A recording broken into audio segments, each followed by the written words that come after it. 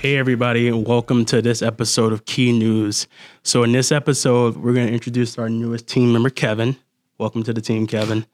And so we're going to let Kevin ask his burning questions about connected TV and just its role in the current ecosystem of marketing right now. So Kevin, welcome. Thank you very much, T. It's good to be here. We're glad to have you on board. So we're going to jump right into it though. So with the abrupt onset of COVID-19 pandemic early in 2020, that really just shook up the market in ways I think nobody ever expected coming across all industries. It halted business as usual practices that people were trying to continue to move forward with because they had worked for them in the past. So with that, the best thing that anybody should have done and probably are still doing is shifting their strategy, shifting the way that they are reallocating their marketing dollars and just their business dollars in general. Yeah, absolutely. I mean, CBS Sunday Morning did a special on how advertisers are no longer using their traditional ad dollars as means of selling. It's more of staying top of mind just because of, people not being able to buy things currently and being at home and not really going out and doing stuff. So it's been an interesting trend to watch as business entities and marketing agencies have shifted strategies. Yeah, and so it's not only business agencies and marketing agencies that have shifted strategy, it's also consumers. Absolutely. Have shifted their behaviors and the way that, they're starting to consume TV and just their overall entertainment habits have switched dramatically. Absolutely. And so now I think we've seen, we've written a few blogs about it this year since this thing got started, that consumers are watching more connected TV than ever. I know in the blog that we wrote recently, the accelerated rise of connected TV, Nielsen had a report that said that there's been a 61% increase in consumer connected TV use. It's because people didn't have anywhere to go. But they said they usually see this when there's a quote-unquote crisis. So that could be COVID-19 or that could be a snowstorm. So when there's a crisis outside and people are staying inside, consuming more TV, you expect to see that happen. But when there's a prolonged one like the one we see now, it's really accelerated the connected TV market. Okay, we're gonna play a quick game called Explain It to Kev. What is connected TV, T? That's a really good question. And so connected TV is going to be any device that can connect to the internet and stream content. So an actual TV that's connected to the internet, connected TV. You can also have connected TV through any gaming system. So any PlayStation 4s, Xbox Ones. The most popular form, I think, of connected TV now is going to be your Roku devices, your Amazon Fire Stick devices, Amazon devices like that. Apple TV.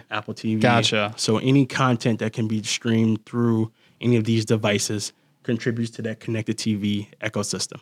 So you kind of already alluded to it, but why would someone want to use connected TV in their marketing and advertising efforts? What are the benefits? So the benefits for marketers is that it gives you more insight into how your campaign is actually performing.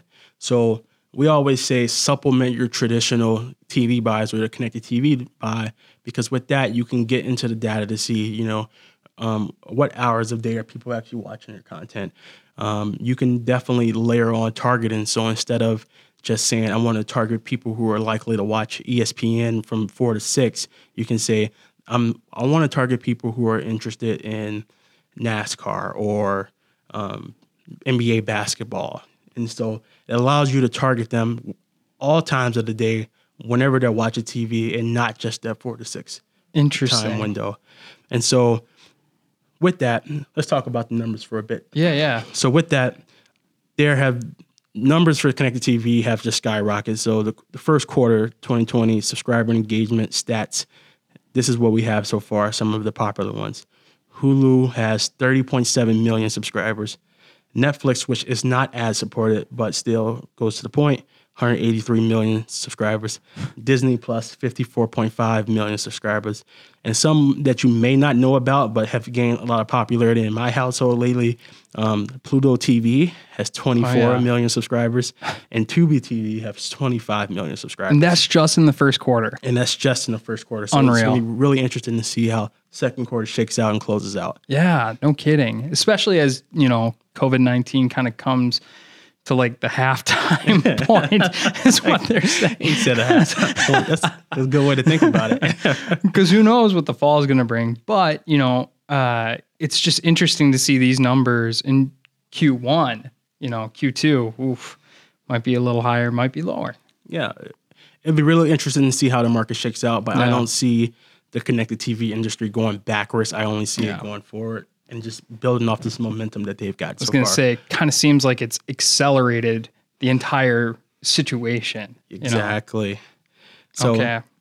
So another question I had was, when would it be appropriate to utilize this sort of advertising? So I think now would be a good answer to use this kind of marketing, but you want to make sure that you're ready to actually advertise with this, because you need to have video creative that speaks to the current situation of the world, current state of the world, and also still stays on top of mind for people. Because I know one of the things that we've seen in some of our research is that you want to make sure that when you tell them people like, hey, when you broadcast your message, all you want to do is stay on top of their mind, because at some point this will stop. People will go back outside, maybe in a different capacity, but they still will go outside and things will still pick up. But you don't want to be that forgotten brand. And so you want to be able to reach people where they're at. And people are scaling back on their cable TV subscriptions. They might not get the channels that you used to advertise on anymore. And so you want to be able to continue to reach the people who can support your business when this thing opens back up. So who would benefit from using this sort of advertising or marketing technique? Pretty much people who... That's a good question, because I want to say everybody, but that's kind of a broad answer. Yeah. And so people who would benefit from this is people who, first off, have those video assets. So right now it's hard to produce content and new videos. So if you can just have some footage that you shot already and then change the voiceover, then you can definitely change the message and to say, hey, we're here to support you in your time of need. We're thinking about you, maybe announce any initiatives over old video. So, I want to say everybody, but it's definitely going to be easier for people who already have video assets that they can just use and modify in order to stay on top of the consumer's mind. Absolutely. And, that brings up another point of the numbers. Traditional TV ad dollar spends in April were down 41% total. And of those who were still advertising on television, 92 of them adjusted their message. That is a really big number, and I'm really surprised that it's that high. Really? I am, because, initially the conversations I think that we've been seeing when this whole thing first started was people just wanted to stop. Sure. They just wanted to stop their advertising dollars and all their marketing efforts. And that's something we always say never to do, no matter what the situation is. Always have some kind of advertising going. But we then saw that, like you said, and the numbers back up, people said, okay, we're not going to stop, but we'll definitely shift our message. That makes sense. So yeah, that's interesting. That's 92% though. That's a pretty good number. So when did connected TV kind of become like this big phenomena that it is now? So it actually started, I think, in the last 2 previous years. Okay. It's always been just growing insane year over year. But this year, I think we saw the massive gap in popularity last year. Rise in popularity last year was like doubled this year. So everybody's like, okay, wow. Every year it's been growing by an insane amount. And then this first quarter, it has just grown double that what we saw in previous years. So it's always been around, but I think with more popularity and more consumers and more marketing people's asking for it, you're starting to see it kind of branch out, and there was always one person who did it very well. Sure. And now everybody else is like, okay, what can we bring to this space? What can we bring to the connected TV strategy in order to continue to see that growth? So, and maybe this is already too late of a question, but how does it work? I'm just so interested in this whole concept. How do you send your message through to some of these channels, Yeah, so in the digital age, a lot of these publishers and a lot of these channels, for lack of networks, better word, networks, have dedicated programmatic space. Okay. They have space within their video streaming stuff and on their websites just for programmatic use. So then they go out and then they broker deals with DSPs and different programmatic platforms and say, hey, we will sell you this space. This is what our prices are. And so now you go out and fill the space for us. Interesting. Exactly. So then, the programmatic platforms that we use, then we can layer on targeting to it to say, instead of just reaching everybody in the Sioux Falls DMA, let's reach people in the Sioux Falls DMA who are interested in fishing. And okay. So that allows us to use all of the data that's been gathered in the last 10, 15, 20 years about people and their online consumer habits, and then, filter out people who this message isn't relevant for. Sure. So you can really, really target who you are trying to message to. Exactly. And with that, it's really the, I hate to say best case scenario, but it's really the best case scenario, right? You getting your most from your advertising dollars and you helping people get a message across. Well, I suppose you're getting real-time data from all this too, of who's consuming, what during what time of day, and, the demographics of it all. Absolutely. You're getting real-time data from it, and with everybody staying inside, another industry that we saw that really accelerated during this time was the e-commerce industry. Sure. So a lot of data is getting pumped into the internet, and all of these data collection companies are getting that information, so we're seeing more volume there also than we ever had. So we're starting to get a lot more targeting options added to our plate too. Interesting. It's fascinating stuff. It really is.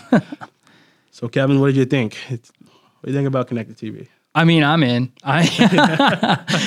It is something new to me, but it is absolutely fascinating landscape. I mean, the sky's the limit, it seems, Yeah, the sky really is the limit. And, for everybody listening out there, if you have any questions and you want to know more, please reach out to us and we'll be able to help you in the right direction however best we can. We also have some resources for you if you want some additional information. We wrote some blogs. So jump on the Key Media website and then check out the blog, What is Connected TV? It gives you a general overview of kind of some of the stuff we just explained. And then we also just wrote one that shows how it evolved during this time with the blog, The Accelerated Rise of Connected TV. Awesome. Thanks, D. Thanks, Kevin. This is your first one. It won't be your last one. I hope not. All right. Thank you guys for listening. This was Key News.